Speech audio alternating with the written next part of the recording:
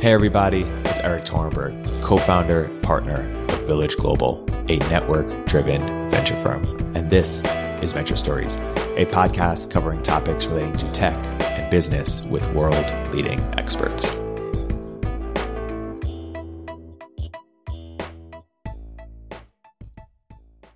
We're super lucky to have Pete Flint, a general partner at NFX and a former founder and CEO of Trulia. We have our On Deck Angels here, Pete, coming in. It's a group of angel investors, some experienced, some emerging, all different types of sectors and categories and from all over the world, except maybe some of our European ones might be asleep by now. Pete, it's great to have you. Maybe by way of introduction, maybe I can ask you to introduce yourself a little bit, and particularly how you transitioned from a founder to a full-time investor, because some people here are looking to make that same switch or evaluating whether they should make that same switch. So maybe we could start there as entry point. First, thank you, Pete, for joining us today. And we'd love to. Why don't we start with your background there? Cool. Yeah. Well, good to be here. Good to see you, Eric and the gang.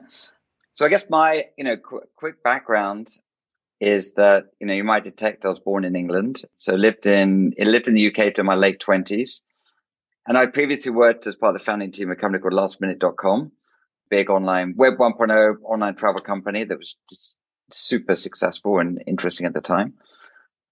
And I moved to the US ago to do an MBA at Stanford. And while I was there, I actually took I did a summer internship at Battery Ventures, because I was always sort of once you're in sort of entrepreneurship, like is either one side or the other side of the table, you have to figure out which side. I'm happy to talk about kind of internships at VC funds. And anyway, I actually didn't have a great time, not a terrible time, but just didn't feel like this is what I wanted to do. But I did, during that time, come up with the idea for Trulia. So basically started that and ran that while I was at school for a decade. And then,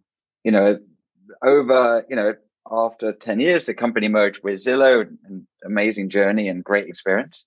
And at that point, I was like, okay, what next?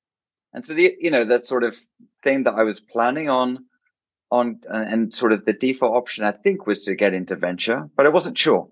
I think, you kind of come out of that, of a very successful entrepreneurial experience. And, it's actually a huge change while you're kind of hanging around with similar people. And I just wasn't sure it was the right thing. So I ended up taking a year off. I had young kids who were just born. So unlike most people that have an exit, I was not in Bali kite surfing or, doing some exotic things. I was changing diapers and, getting away from getting out the house and meeting entrepreneurs and advising them in SF. And I think that point, it was more just I guess what I was concerned about was this kind of flip from managing over 1,000 people to managing like literally no one. And I was very sort of like cognizant of this flip. And so really I just spent a year just trying to like angel invest, speaking to different folks, seeing whether I actually wanted to do this. Cause I think you can overcorrect sometimes, because at the end it was quite a tough experience, having to combine two companies and FTC reviews and all the rest of it. And so anyway, I during that year, I kind of hung around a lot of venture firms and a lot of startups, and just kind of realized that what was interesting to me was certainly investing at the early stage, where I had as a founder myself, had a unique kind of perspective. But I think most of all, really thinking about what am I optimizing for? I think for folks kind of figuring out, like, there's many different flavors of investing, whether that's angel investing, whether that's being a venture partner, whether that's being a general partner, being starting a firm, joining a firm. There's all different flavors. And I think for me, it was really two things: optimizing for the people that I work with, and then recognizing that I'd had this fortune of being a builder and building something and wanting to build something again, not necessarily to be slotted into like, okay, you are the consumer marketplaces guy at Series A. That's your thing. I kind of wanted to get involved in all sorts of things, building the marketing, building the content, building the culture. So that, then I teamed up with James and Gigi and, helped to turn NFX at the time, which more of a sort of boutique, two-person accelerator kind of into NFX. So that was the journey. That's awesome. And yeah, you guys have created a real platform with all the content and all the product stuff. It's really impressive. How did you sort of think about developing your frameworks as an investor? You'd been on the operating side for so long. What have you sort of picked up in terms of frameworks, whether it's you're evaluating founders or evaluating ideas that you think either are unique to you or just have served you very well that you advise other emerging investors? I guess as I think about, that transition from operator to investor, I think one of the mistakes that I made early on was being overly focused on the idea and overly focused on the strategy. And, an example is that I'd invest in a company which, you go through the deck and like, wow, these guys are awesome. They've this is very clever. And this is a huge market. This is spot on. And, literally kind of investing off a deck as an angel investor. And then you sort of spend time with it. You realize that this team is just unable to execute, perhaps, generalizing, but perhaps they're just super smart ex-McKinsey consultants that can know how to sort of strategize and present, but just when it comes to hiring, when it comes to execution, just they've not done it. And so I think in a way I was because I kind of knew how to execute, I sort of felt the execution piece was easy. It's the kind of strategy and idea and sort of the clever hack that they would use to get scale. So I've kind of very much gone the other way, which is the team is everything, and sort of almost downplay the kind of strategy, because most folks have been around the sort of investment community for long, realizing that the first idea is rarely the kind of the actual idea. And so things you necessarily need to change, but the right team that can execute to get from kind of A to B, not necessarily A to Z, but A to B, figure out the right path to get to the destination. So that's one. So just a kind of focus on sort of team beat strategy, which I think is something that former operators need to be very, very aware of, because they have that biases.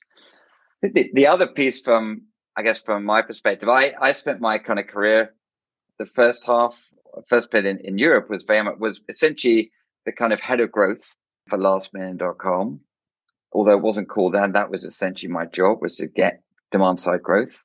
And then at Trulia, I was beyond being a CEO, I was sort of the chief product officer and chief growth officer. Those were kind of my evenings and weekends. And so I'm very much distribution focused. So how are you going to get, the go-to-market distribution? That's really and that's met a company today, great team, great idea, great market, but just didn't have that go-to-market, the growth mechanic. And so much, NFX does invest in a lot of marketplaces, and you just need to have often this sort of clever supply or demand side, ideally both, to get you that initial scale, that initial traction, because things are so competitive. If you don't have that insight or that novel go-to-market, then it just becomes extremely hard. Yeah. For companies that do have one, but you don't agree with their go-to-market, what is the biggest mistake you think founders make when making a go-to-market plan around, whether it's around marketplaces or something else? Or is there a certain framework that you particularly like, and advise your companies? Well, I think there's a lot written about it, but I think the mistake that often early stage founders make is that they try to have a portfolio of growth channels. And this is sort of counterintuitive. The idea is okay, I can't be dependent on one thing. I have to have this range of different growth channels to acquire consumers or to acquire the supply side. And realistically, the world is so competitive and there is such a power law on these things, and you have limited focus on what you can do. Often it's better to just do one thing extremely, extremely well. And you see founders we're doing some SEO here, we're doing some email here, we're doing some social here. We're no, just it's okay to experiment for a bit, and then you just got to pick one and put 80% of your resources on that channel, because then you can start to become not just good at that, literally world class at that, and beat out the kind of the other folks that might be focusing on those channels. And you see, the power law, whether it's in social, where kind of like the top 1% in Instagram is just way beyond the kind of like the top 10%. Similarly, if you're trying to focus on SEO or you're trying to focus on referral mechanics, like this stuff has compounding returns. So that's the, sure, when you raise a Series B and Series C, you start to kind of layer on these channels. But you have to pick one, and you have to be like world class, literally world class at that channel. If you are there, then it will give you the opportunity to kind of go into other channels. The challenge obviously is just, you don't necessarily know which channel.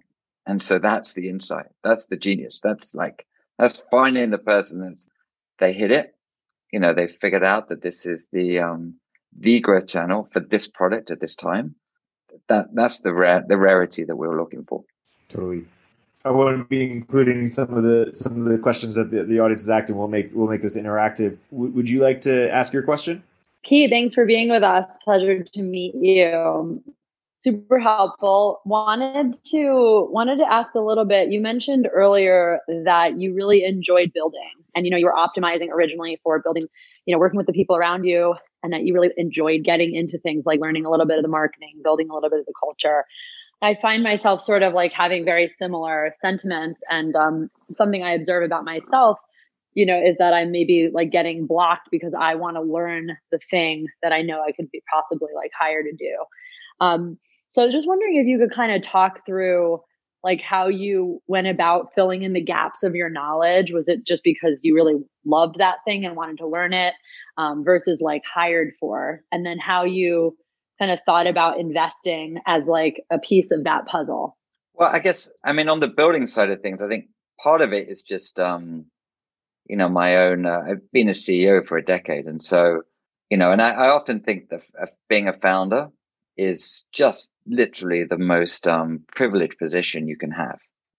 It's a ton of hard work. It's, sleepless nights, all the rest of it. But you end up getting to choose the people you work with and choose the environment you work in. And if you're successful, you get to choose the problems that you work on. And that's just, you never get that. Like, it's just think about kind of corporate America or the Uber drivers or like that. That's just like totally like incredible good fortune. That was really a little bit of kind of what the calculus was going on in my head, that I wanted to kind of build stuff and be part of that journey from the day one, not have to earn that so much. So that was the thinking. I guess in terms of like learning different stuff, and I think I'd been obviously like through my entrepreneurial experiences, I touched every piece of the organization. And so I guess I'd kind of, I sort of had the background of kind of learning through time. And, I think you learn, and I would say I wouldn't have a single kind of methodology to learn, but I think I learned best by doing, learning from people, but actually just plunging in and doing it and not trying to make mistakes along the way. But, I guess if I was to kind of think about the new skill that I've learned specifically in the last couple of years, which has been more, and investing, I think is not easy, but it's like, I think there's a sort of, if you see enough companies and you speak to enough people, you kind of, you can get good at it. I think the big sort of unwritten thing about kind of venture is the transition from being an investor to being a fund manager, which is totally different. It's like a financial kind of management. And I think the process of learning sort of the back end of venture capital has really been informed by just speaking to a lot of other VCs, speaking to a lot of like limited partners. And it's just like connecting with people. And that's just clearly one of the sort of magical things about our ecosystem, that we're able to connect with other people and they're able to share different perspectives and give advice. So I'm also kind of a big reader, probably more compared to some of the other folks on this, naming no names. I'm more of a kind of lurker than active tweeter, but like I'm a voracious reader. So, hundreds of newsletters, can come into my inbox every week. And I'm just consuming all that information the whole time. And I've been doing that literally since I was 20, like getting all this stuff coming in, and then maybe it's sort of skimming everything. That's been my method of learning primarily. That's helpful. Thanks, Pete. Pete, so you spent a lot of time, obviously as a builder in real estate, but also as an investor in real estate tech more broadly. I'm curious if you can give an overview a bit of how the space has evolved, maybe the different phases or waves as you see in the space, and then what's your broader thesis right now in terms of with the type of stuff that you're interested in and the type of stuff that you're not interested in. Yeah. So I guess so prop tech kind of specifically, firstly I think this is, I've been sort of astounded at how big a category it's become, like since I was interested in it first 15 years ago. But the backdrop is it's probably not that surprising when you think about real estate as the largest asset class in the US. And you start to see, while it was sort of mum and pop kind of back in the day, it's like you've seen just massive institutional demand for this asset class, particularly post 2008, where you've just seen a lot of institutional asset managers just making fortunes, not overnight, literally, but kind of soon after in going long real estate from that. And they built up this kind of massive exposure to real estate. And the thing about these big asset managers, they want to continue that. So you've got very strong kind of equity returns, as well as strong kind of more kind of fixed income and sort of more lower risk returns from Wall Street. So this is just this massive asset class. And then from how sort of prop tech and real estate as an online investment category has evolved, I kind of think of it in three different buckets, all of which are interesting. One is residential, like changing the way that real estate is transacted. Second piece is the sort of leasing, whether that's residential or commercial.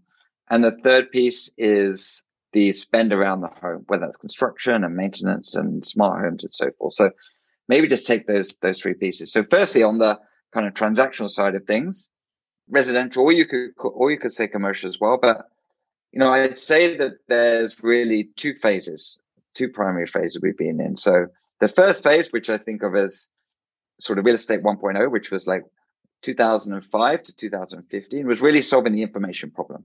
So if you think of Trulia and Zillow and to some extent Redfin, which were really just pioneering, taking this information that was locked up behind agents and expose that to consumers. And, a lot of war stories about showing kind of historical transaction data, all the listing data that, we really, Trulia and Zillow and others kind of just broke that database free and exposed that to consumers and monetized primarily through advertising. The next phase is, real estate 2.0, which is post 2015, which is really solving the transaction problem. And anyone that's kind of bought or sold real estate knows that it's just horrible, it's expensive, it's time consuming, it's confusing, it's uncertain, and now that's starting to be transformed. So probably the kind of, the pioneering company there is Opendoor, the folks have heard of, which helping to solve the way that consumers sell their home primarily. And obviously there are sort of other flavors of that, where they're solving the mortgage problem or the title problem, but they're really trying to take this multi-month, highly uncertain, highly expensive, highly confusing process into a kind of, as simple as booking a restaurant or booking a hotel. So that, and there's this is such a massive industry that real estate commissions are approaching on residential, approaching $100 billion. And it's kind of lame, right? But anyone that's bought or sold knows this big opportunity. So that's one clear piece, which I don't think there's going to be a winner take all. And it's very much, people will look for different service providers with different product value propositions. That's one piece. So the other piece is on the leasing side of things. So, commercial or residential.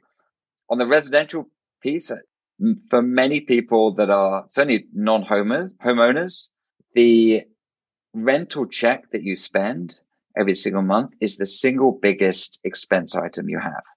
And it's still incredibly antiquated. There are obviously there's folks like Sonder and Zeus and Casa, and others, which are kind of helping to improve that. But it's still massive industry and very fragmented. So I see a bunch of opportunities there.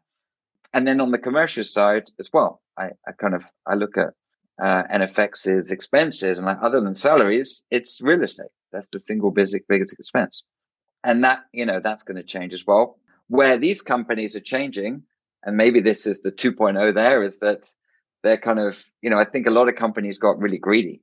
WeWork in particular, which were they're going to let's kind of buy buildings or long-term leases, or let's build buildings. And like, they're realizing that could work. But you don't generate software type margins, and you have incredible downside exposure to incredibly cyclical industry. And so those, whether you're renting, or, for residential purposes, or for commercial purposes, flexible leases, often low risk leases, or lower risk leases is probably where that's going. Master leasing stuff, and then working with tenants is where that industry is evolving. And I think they're going to be, particularly in what we're seeing in sort of real estate now, this, whether you're buying or renting, just this like widespread shift in demand when very static supply. So there's a bunch of opportunities for companies to come out of that. And some will do extremely well. And then the third piece is just the spend around the home, where that's construction. It's $1 trillion construction industry. Again, it's incredibly antiquated. And there's going to be a whole range of different companies that do very well there, whether that's, from the workflow automation or VR to kind of manage the sites, whether it's labor improvements in the way that labor is done, whether it's supply chain innovation that improves the way that materials get there, whether that's smart homes, like figuring out how to optimize the spend. All these things are seemingly incremental and seemingly niche, but when you combine them in this massive market, you can individually build extremely big industries. So that's a kind of like a short kind of update on kind of what's going on in prop tech. What do you think about the companies that are trying to fractionalize real estate in a bunch of different ways? Is there anything that you've seen there that's particularly been interesting, or what about just that trend in general?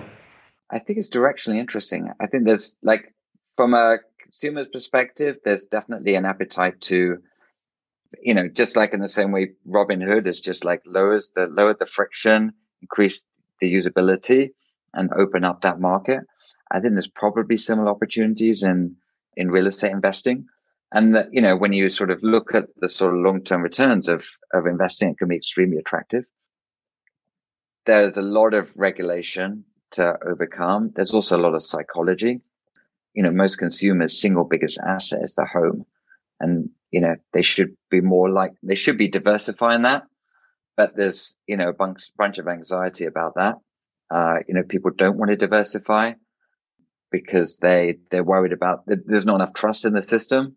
And then also the US mortgage industry is backed by the government and Freddie and Fannie. And that's just like, it's very hard for private companies to compete against that.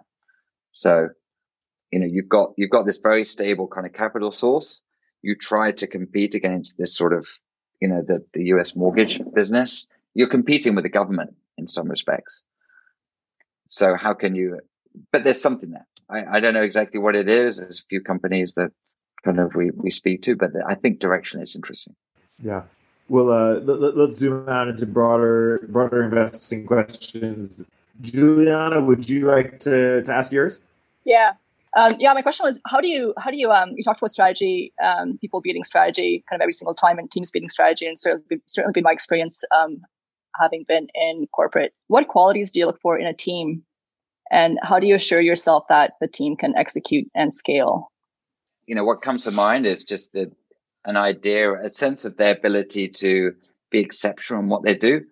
So, whether that's academic, and the thing is really trying to find proxies for that, whether they have been sort of exceptionally academically, whether they've been exceptional in athletics, whether they've been exceptional in kind of coming from one environment and, when perhaps they didn't have the kind of fortune of, like myself, of kind of a very stable middle-class household, of coming out and being extremely successful. So I think there's just this, like, are they kind of, do they have, and that comes down to often sort of raw intelligence, but also drive and persistence. 2 is the level of insight this person has on the market. and that rare insight, which is, partly skill and partly luck to figure out what it is. How do you tackle this market? The ability to sell and recruit people. We've looked at many companies and, sometimes, particularly on the capital intensive companies, we pass because we just don't think the team can raise the necessary capital to achieve what they need to achieve. And it sounds kind of terrible, but I think they just don't have the ability to bring people onto the ride. But if they're not able to raise capital, they're probably not able to recruit people. It doesn't matter how good the product is. If they're not able to kind of bring people along for the ride and recruit people as well as bring capital, then that's going to be a challenge for them. One off definition I've heard from some people is the entrepreneurship is really an exercise in bringing on resources that you don't own, you don't have access to yourself. And the terrific entrepreneurs are able to marshal these resources, whether that's convincing people to partner with them, whether that's convincing people to open their wallets, whether that's people to convincing them to work for you. That's a kind of rare skill. The other thing, just on this sort of execution piece, one thing that, there's a lot of people who worked at many great companies. I think one of the skills that I've tried to learn is how do you figure out whether someone is, this is sort of crass language, but like, were they driving the train or were they the fly stuck on the windscreen? And you meet, early employees at kind of Google or Pinterest or others, like, figuring that out is critical. And that's, a lot of that's just frankly sort of back channel referencing on individuals, figuring out whether they can, what was their role in this outcome that they're a part of. Have you ever been surprised at just, you thought that you were making the right call with a team or with founders and it turned out to be not to work out? Oh, frequently. I think frequently that you, yeah. I mean, I think I've got better at it over the years, but I think some of my best investments have been like, I have really no idea about this idea, but you are awesome. And so I'll back you and go and figure it out. And they, surprise. And then on the sort of, on the flip side, there's people that are incredibly pedigreed and incredibly sort of accomplished on the resume, but don't have the kind of fortitude to figure things out. So that's on the founder side. So we have a bunch of angels here who are investing in both seed and Series A. How do you sort of think about certain metrics or certain benchmarks that you're looking for at each stage? Obviously, it's company specific, but even just broad strokes, just in terms of frameworks for thinking about, hey, this is a good Series A bet. This is the risk I'm okay taking. This is not the risk. This is too much risk or not the kind of risk that I'm okay taking. How do you think about that? Yeah. I mean, I guess sort of break it down at the seed stage. There are many seed funds or seed-backed companies that raise capital just after a business plan. Business plan not in the traditional kind of 20-page Word doc, but just as sort of an idea. The basic sort of question on the team side does this team have a unique insight about how to solve this problem, and do they have the ability to scale this organization, this small idea, into a huge company? And, often that, we do try and look for some elements of complete teams, not 100% complete teams, but relatively complete teams. So the team is obviously the most important. And, in talking to Juliana and the group, there's some sort of perspective there. Again, on the seed side, the market selection is critical. We've seen many good founders fail in bad markets, and, market selection that is both penetrable, but also able to deliver venture scale returns being critical. And then obviously figuring out the right timing. And then as we talked about, distribution is critical. So seed stage, I wouldn't say there's really any metrics around that.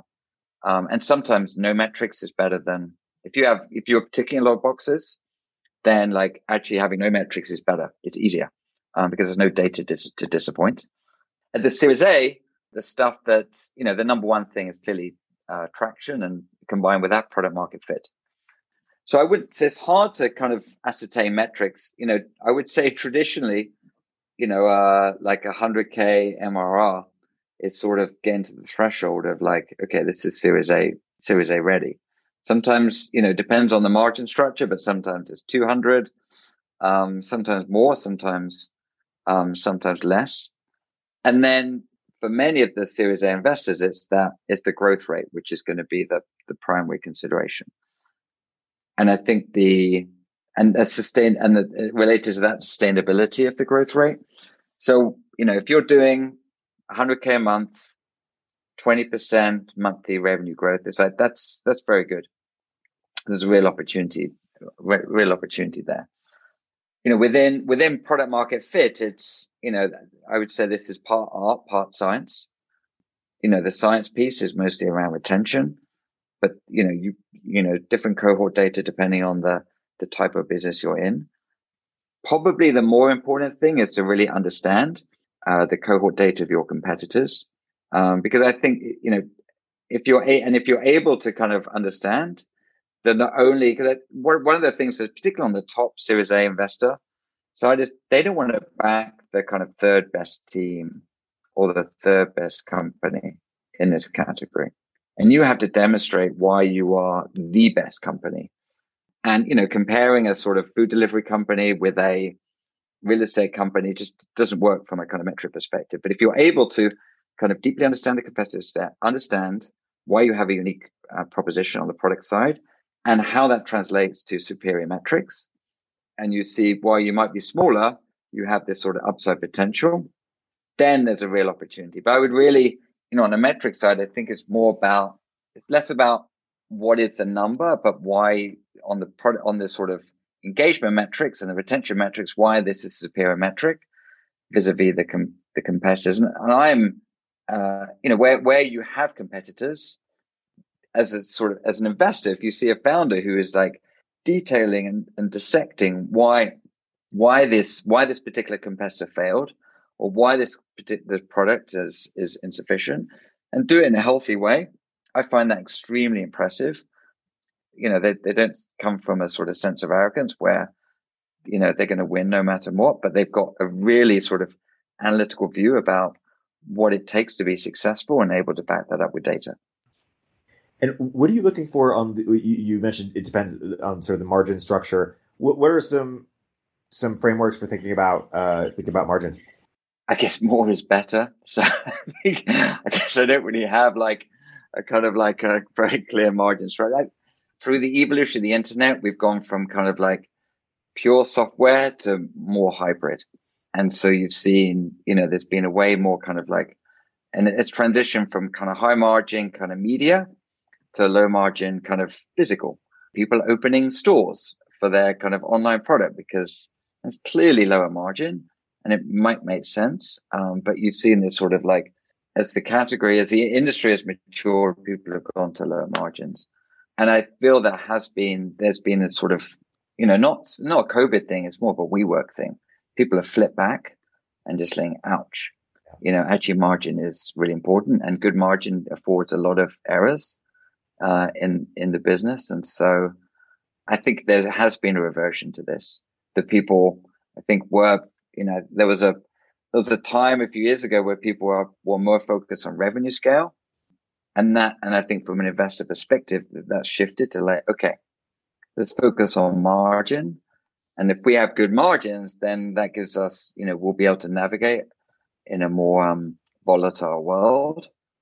So I think that's been a big change. Notwithstanding, there's like, the Open Door offering and their kind of investor deck, they talk about low single digit margins and multi-billion-dollar revenue numbers. And so that's an aberration. And I think ultimately that stuff will come down to like, okay, what's the contribution margin for these businesses?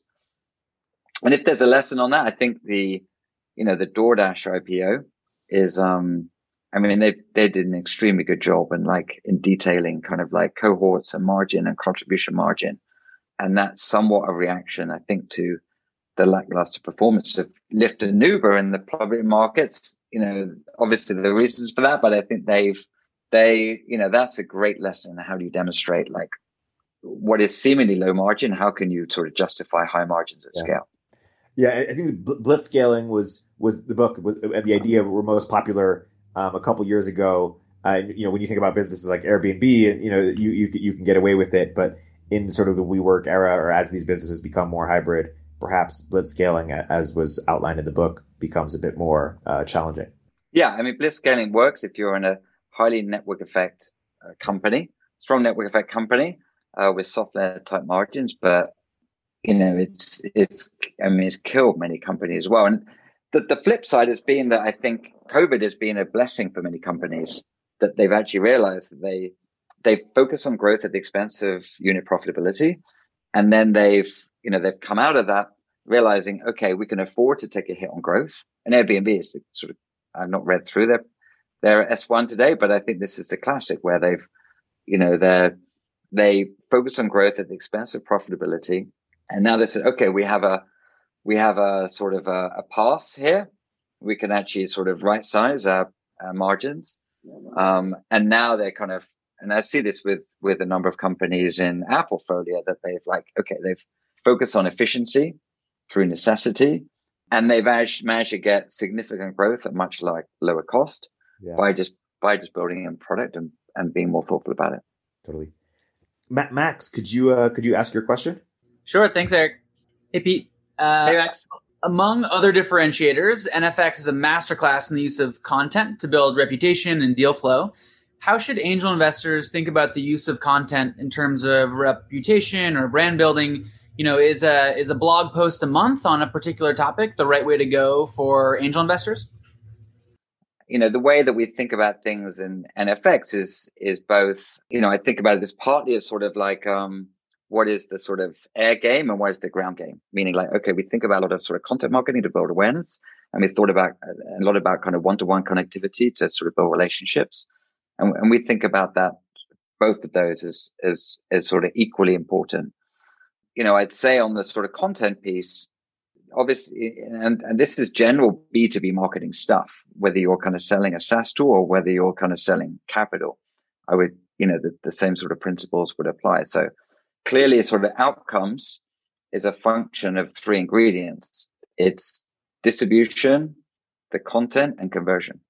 So like you've got to think about what is the, and I break this down. So on the distribution side of things, where can you get or where have you got a large audience? And so what is it, and figuring out how you can scale your audience, and, whether you have a pre-existing audience or you have a sort of a database, or whether you need to leverage social platforms or something. And I think that's the sort of starting point, focusing on the audience side.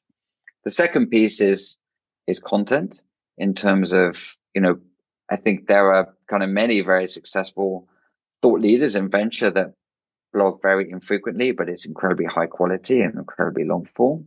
And that's, and some of them do it on audio, some would do on newsletters, someone do it on blog posts. I think you kind of have to pick a medium that's appropriate for what you want to focus on and what you feel comfortable focusing on. And then the third piece is conversion. If you're not doing those, but you're not getting outcomes out of it, like how can you think about sort of content that sort of is converting to the message that you want and driving engagement? So I guess I would think about it in those sort of three different buckets: distribution, content, and conversion. And really, trying to get as deep as possible in each of them. I think for kind of us at NFX, we think, we've experimented with videos and blog posts and Twitter and audio. And I think we're going to do all of them. And so we're not sort of stuck on any single one. The one thing I would say, that frequency generally beats quality, which is not to say that quality is not important, but at the margin, frequency, because so much of being a successful, being a venture investor is being front of mind. And so if you have someone who is interested in raising, are they going to reach out to Eric? You need to be front of mind. So at the, high quality and high frequency, yes. But if you have to make a trade-off, I would go for frequency. Thanks, Pete. Thanks, Max. Zach, could you ask your question? Sure. Thanks, Eric, and thanks, Pete, for joining us this week. My question goes back to evaluating seed and Series A deals. I know that you mentioned a heavy focus on team and market, and a lot of investors, when they look at markets, just kind of evaluate it on the pretenses of large and growing. So to double click on market evaluation, how would you think about evaluating markets as a founder and then also as an angel or as a VC? such that we can kind of think of this in a better way than just large and growing? Yeah. Well, I guess I'd sort of rephrase it. It's like less about the size of the market, which is it's what is the size of the problem. And so I think that's, obviously, and that's the sort of classic, you go back into those kind of seed decks for Uber, like the size of the market's very small, but the size of the problem is enormous. And so that, and I think as an investor, I'm always trying to think about the size of the problem, not the size of the pre-existing solution. And then part of that is the ability to kind of crack that market. And you may have a very large pre-existing market, but it's just incredibly difficult to crack. What's very interesting right now is that, time and time again, as a student of kind of marketplaces and consumer businesses, you've seen market dislocations create imbalance. And where you see, and particularly if you have the sort of classic observation is that where you have pre-existing demand and a sort of a market shock that could enable with technology more supply to be added into the market, that creates a wealth of opportunity. And that's, I was been speaking at an event last week around property and real estate, and you saw a bunch of companies do extremely well in 2008, where there was a bunch of investors wanting to invest in real estate, and they bought up a bunch of foreclosed houses and literally made billions out of that. Similarly today in real estate, where you've got this bunch of demand, can you use technology to kind of bring in a bunch of supply and open up that supply and unlock that supply that perhaps wasn't there? Whether does that mean converting offices into condos? Like possibly, does that, could it mean sort of turning strip malls into something else? Like, I don't know, but our real estate is changing dramatically. And so that creates a bunch of opportunity. So it's not only the size of the market, but the sort of how easy it is to penetrate. And within that, it's often, looking at the decision-making set within that. Are you selling to enterprises versus mid-market versus SMB? Typically it's just much easier to sell to smaller customers because there's less decision makers. So, if you're able to just, build up, it's classic bottoms up SaaS, are you able to kind of focus in on smaller customers to be able to sort of demonstrate, who generally have kind of less requirements on the product, and then use that as a path to scale up, then that's clearly attractive as well. Thank you. That's helpful. Awesome. I'd like to take the opportunity. We actually have David Booth, the CEO of OnDeck, who's in the room as well, and as well as some other OnDeck team members. And I'd like to take the opportunity, Pete, to just get your investor perspective on OnDeck, the business, in front of everybody, or even at the very least, the questions that you'd be asking to see, hey, is this a venture scale type opportunity at Series A? Maybe David can share 1 or 2 minutes as sort of a high level. Pete, obviously you're familiar that we're, in multiple categories: founder, angels, writers, podcasts, and we're building a market network, to use the NFX terminology. David, do you want to have a bit of an introduction, and then Pete can fire away some questions, and this could be a fun interactive activity for the group? I think about OnDeck in 4 eras, I suppose. We're in the second transition into the third. The second was establish a single flywheel. It was the Founder Fellowship, and create a community that people initially really want to be a part of because it's truly valuable, but also has status associated with being in there and referring others into there. The participation in that community continues to drive that flywheel, encourages people to refer more into it. As the alumni grows, it sort of has a linear growth. We then started to identify some areas where to really create the value for individuals in that community, we needed more than just what could be served by that small group, but the liquidity that comes with a marketplace. And so we said, well, great, let's build new programs that bootstrap the supply to the demand of the Founder Fellowship. ODA was the first. ODW, OD50 is the one for joiners. And in each of these cases, they are themselves really valuable communities to join and be a part of for that one purpose. But you think about the input to each one ideally comes from another existing community. And OD50's case is a really good example. What do job seekers want? They want jobs. What does ODF want? They want talent. And so that's the third area is sort of the interlocking network of opportunities, each serving each other's interests. The fourth to me is to say we'll actually take the OnDeck directory as the backbone of all of these, and to call that the identity layer that helps people transact through each other. If you want to build your reputation within the OnDeck universe as a founder, a writer, an angel, you'll keep your profile up to date, because that's the way that we can generate the most relevant introductions for you. You stand the best chance effectively of finding counterparties to your transaction. And there is so much value bundled into that obviously people are paying up front to be a part of this community. And I think that's really important that we're aligning their interests with it. But over time, there's the opportunity to flip on sort of a premium layer of a subscription that actually drives the engagement even further. So people are paying for ongoing access to the full suite of the content libraries, to the premium search tools or something like that. And that's the fourth phase. And that if there was an opportunity to drive a wedge into LinkedIn today, it would be starting out by targeting the most valuable subset of the economy, which to me is the builders and the people who want to work with them and invest in them. And it would start out by creating a space for them to transition a lot of their identity into a digital form and to transact through that digital identity. Yeah. You guys are busy. Yeah. And the thing I just add really quick to that is I'm not a big believer in bank shop. Like, I always want the first idea you pursue to be the big idea. And so we think we can get to 100 million in revenue just based off the phase that we're in right now, which is expanding fellowships. The founder fellowship itself is a $5 million annual business. And we think we could get to, somewhere between 30 to 50 fellowships, and 100,000 fellows paying at least $2,000 a year. So that's how we think about it. Look, I think it's hard to kind of give you sort of feedback on the spot, but clearly as a sort of, as a student and practitioner of network effects, there's like clear kind of utility in here. The flip side is obviously the sort of element of kind of like anti-network effects. We've all seen it where we're kind of in a dinner party of kind of 7 people and it's been awesome. And then, it becomes like 20 people and you're like, it's not that much better. Arguably it's worse because there's, 7 conversations going on.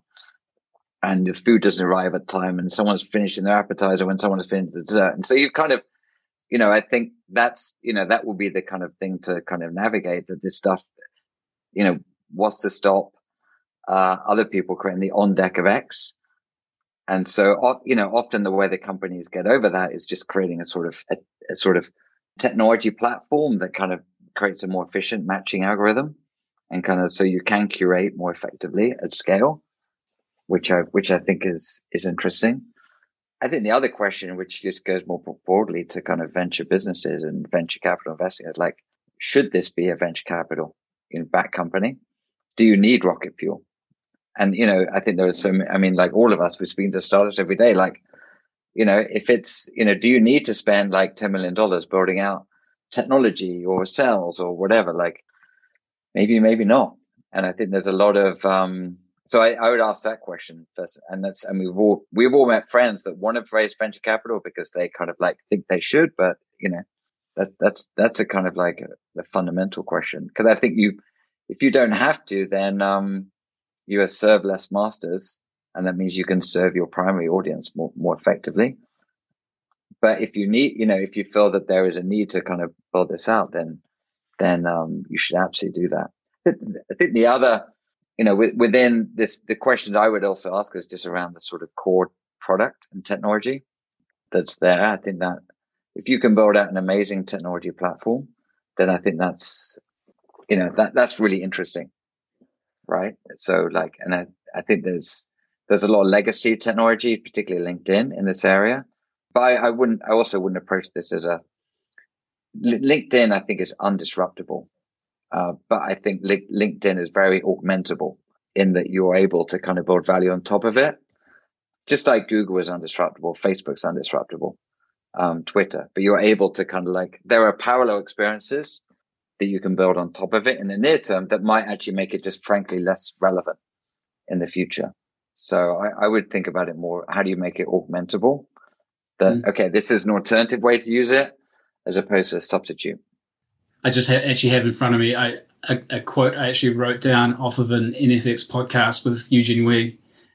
which I think is perfect here and sort of framed as a question afterwards. But the quote was, in the long run, the ideal is to be able to offer utility to your user base. It's the most stable long-term competitive advantage you can have in a network. However, it's also true that most network-based utility is only realized at a particular scale. And that's LinkedIn's thing that 500 million users, that's a scale which I think you're right, makes it hard to disrupt. So the question is, how do you get there? Because there's a million networks to die along the way. What's the status game? One thing that we think about is so there is this idea of a trade-off somewhat of status and utility. Nobody looks at a LinkedIn profile and says, wow, you've got a LinkedIn profile. That's it's not a credential. Everyone has a LinkedIn profile. Almost only 1,300 people in the world have an on-deck profile. And it's very hard to get into. We accept less than 10% of people who apply to ODF. And as the community grows, we're still accepting a very small number of people. But there's I know Eric frames this sort of question better than I think, but there's an argument that if we just let 10,000 people into the cohort, so long as you kept the quality above a minimum bar and you set the expectations right, then you'd really only continue to increase the utility through the network value. But we're choosing not to. We're choosing to keep each cohort very small and to sort of to have the community size grow incrementally, and then also sort of to grow on the different vectors. I wonder if you have any feedback on that, Eric. Feel free to reframe that question or that statement if you prefer. It's this classic problem of moving from a product to a platform, and I think this has been sort of whether many companies have gone through this transition, and most of them will kind of go through it in an agonizing way, because you'll end up having to turn specific features into generalized features, because you kind of have to generalize what you do to kind of help to scale it out into different areas. Whether you're Slack or whether you're Facebook or whether you're Twitter, they've all gone through these growing pains of transitioning from a kind of single product to a multi-platform. So I guess I would be, within that transition, you kind of have to have the stomach to kind of go through it, because you're going to lose people to gain more people, but that's going to be the transition you're going to make, and people are going to complain about it. But I think it requires this level of long-term thinking and sort of product genius to make that transition. I did a podcast with April Underwood. You should perhaps listen to that as well, where she kind of talked about the Slack kind of evolution from product to platform. And she was at Twitter before that, just these growing pains of, and this is one of the real challenges of community-based products, where you try to be utilitarian in terms of kind of listening to the audience and building products that meet their needs. But you also need to be pretty long-term thinking and sort of upset some people on the way to realize that, okay, this is actually better. The Facebook newsfeed is sort of a classic example. Everyone hated it, and then everyone loved it within about a week. But people will sort of complain about, and YC is another one where they were pretty good, 50 people per cohort, and then really bad, 50 to 150. And I think now is sort of, well, who knows? Now it's different. But I think now they've kind of sorted into a kind of a better place, because they needed to re-architecture things along the way. But those growing pains are going to be pretty painful. I just found the podcast. Thank you for the tip. I'll definitely listen to that. I wonder if is there any parallel here you could draw to the way that some information networks have scaled. If I think of examples like Quora or Wikipedia or Reddit or Yelp, they all have a sort of like there's like an 80-20 rule where 20% of the people create 80% of the content. And in order to kickstart that flywheel of high value contributors, they create status games for them, like the Yelp Insiders Club or the Wikipedia contributors, or in this. I mean, if we take sort of our early engaged super community, I see Max Greenwald's name popping up in the chat. He's one of them here on his second fellowship, and say. Have you seen examples of like early communities that can really look after communities that can really look after their early members and sort of elevate them into super curators or other resources to transition that gap, or any advice on that front? Well, I think that's pandering, I guess, or sort of understanding or kind of super users is fundamental, because there is, there's very much this power law, whether it's the Twitter tools for celebrities, or whether it's, like the sort of LinkedIn influencers. So I think all those sort of techniques are kind of very interesting. How do you continue to add more value to the people that are most valuable to you? And part of that is a status component, but I think a lot of it is also utility as well. So the question, perhaps figuring out what is your top 10% of your 1,300 people, and like, what are the needs of that community that you can super serve, and focusing in that. And that may unlock some ideas. Because I think I've heard you talk about it before, you talked about this sort of percolation. Often in sort of network business, they percolate out as opposed to plant flags. It's very hard to plant flags. They need to percolate out. So what are the sort of services that this top 130 people are interested that you could provide? That's super helpful. And in terms of whether to raise or not, it's interesting. It's a heavy cash flow business, so we don't need to scale. I think the space is heating up a little bit, and the combination of COVID also, we're wondering if there's a bit of a land grab opportunity, and then also just a higher valuation allows you to acquire people or acqui-hire people, and convince them their equity is worth more, or tell them their equity is worth more. And we see a lot of people who are doing on deck for X who we want to do that in our site. Yeah. So those are some reasons why we're considering it. Yeah, I mean, at the macro level, like education is ripe for disruption. Shahrose has a question. I'd like to call on her. As you think about how we're transitioning from like maybe the 1.0 or 2.0 version of marketplaces, where I think in many of them, maybe one side is served better than the other, supply versus demand. Often, you think of the Uber example, the supply side might not be as happy as the demand side, or to your point on LinkedIn, I don't know that as a consumer, I'm that happy with the product, but supply is there. All the jobs are there if I'm looking for one. But also the margins have been a challenge in this business. So as you move into the new world of marketplaces, like what do you imagine will be different in the next wave? Well, I mean, I think if you look at the sort of fundamentals of how marketplaces have evolved, they've really evolved in two directions. And this is sort of it's the drumbeat of marketplaces. Now, I would say it's like, and so the axis is like, on the one hand, it's improving the user experience.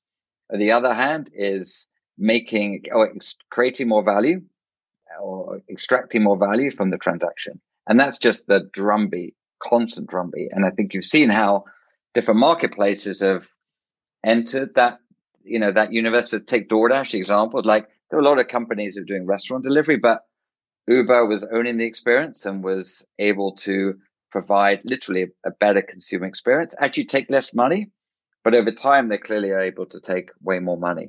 So that I would say just the constant drumbeat of how do you have a better user experience or extract more money from that transaction. The better user experience can obviously drive to kind of better supply side, better demand side, acquisition. But if you have greater unit economics, then you're often able to have more money to spend on acquisition, have more money to spend on product development. Or even sort of get vertically integrate, so-called managed marketplaces, if you're able to capture more of the transactions. So that's the sort of simple area.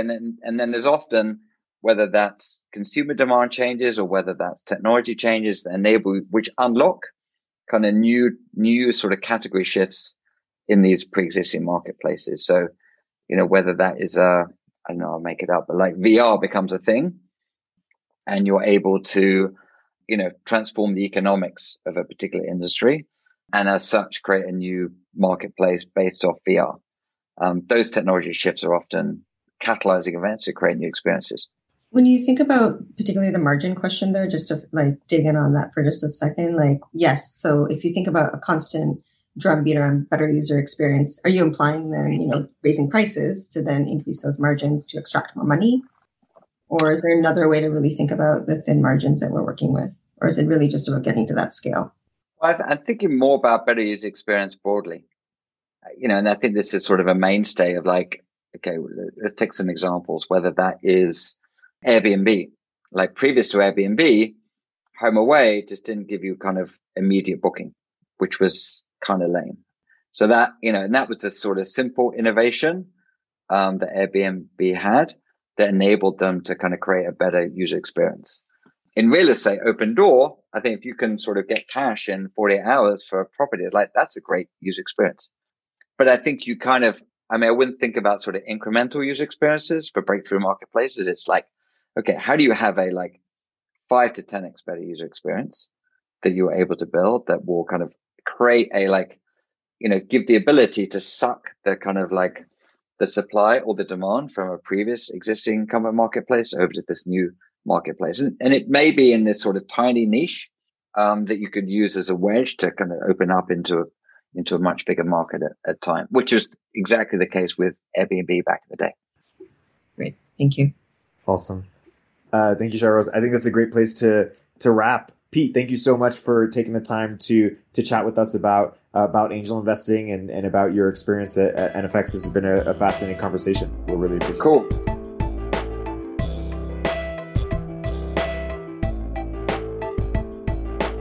If you're an early stage entrepreneur, we'd love to hear from you. Check us out at villageglobal.vc.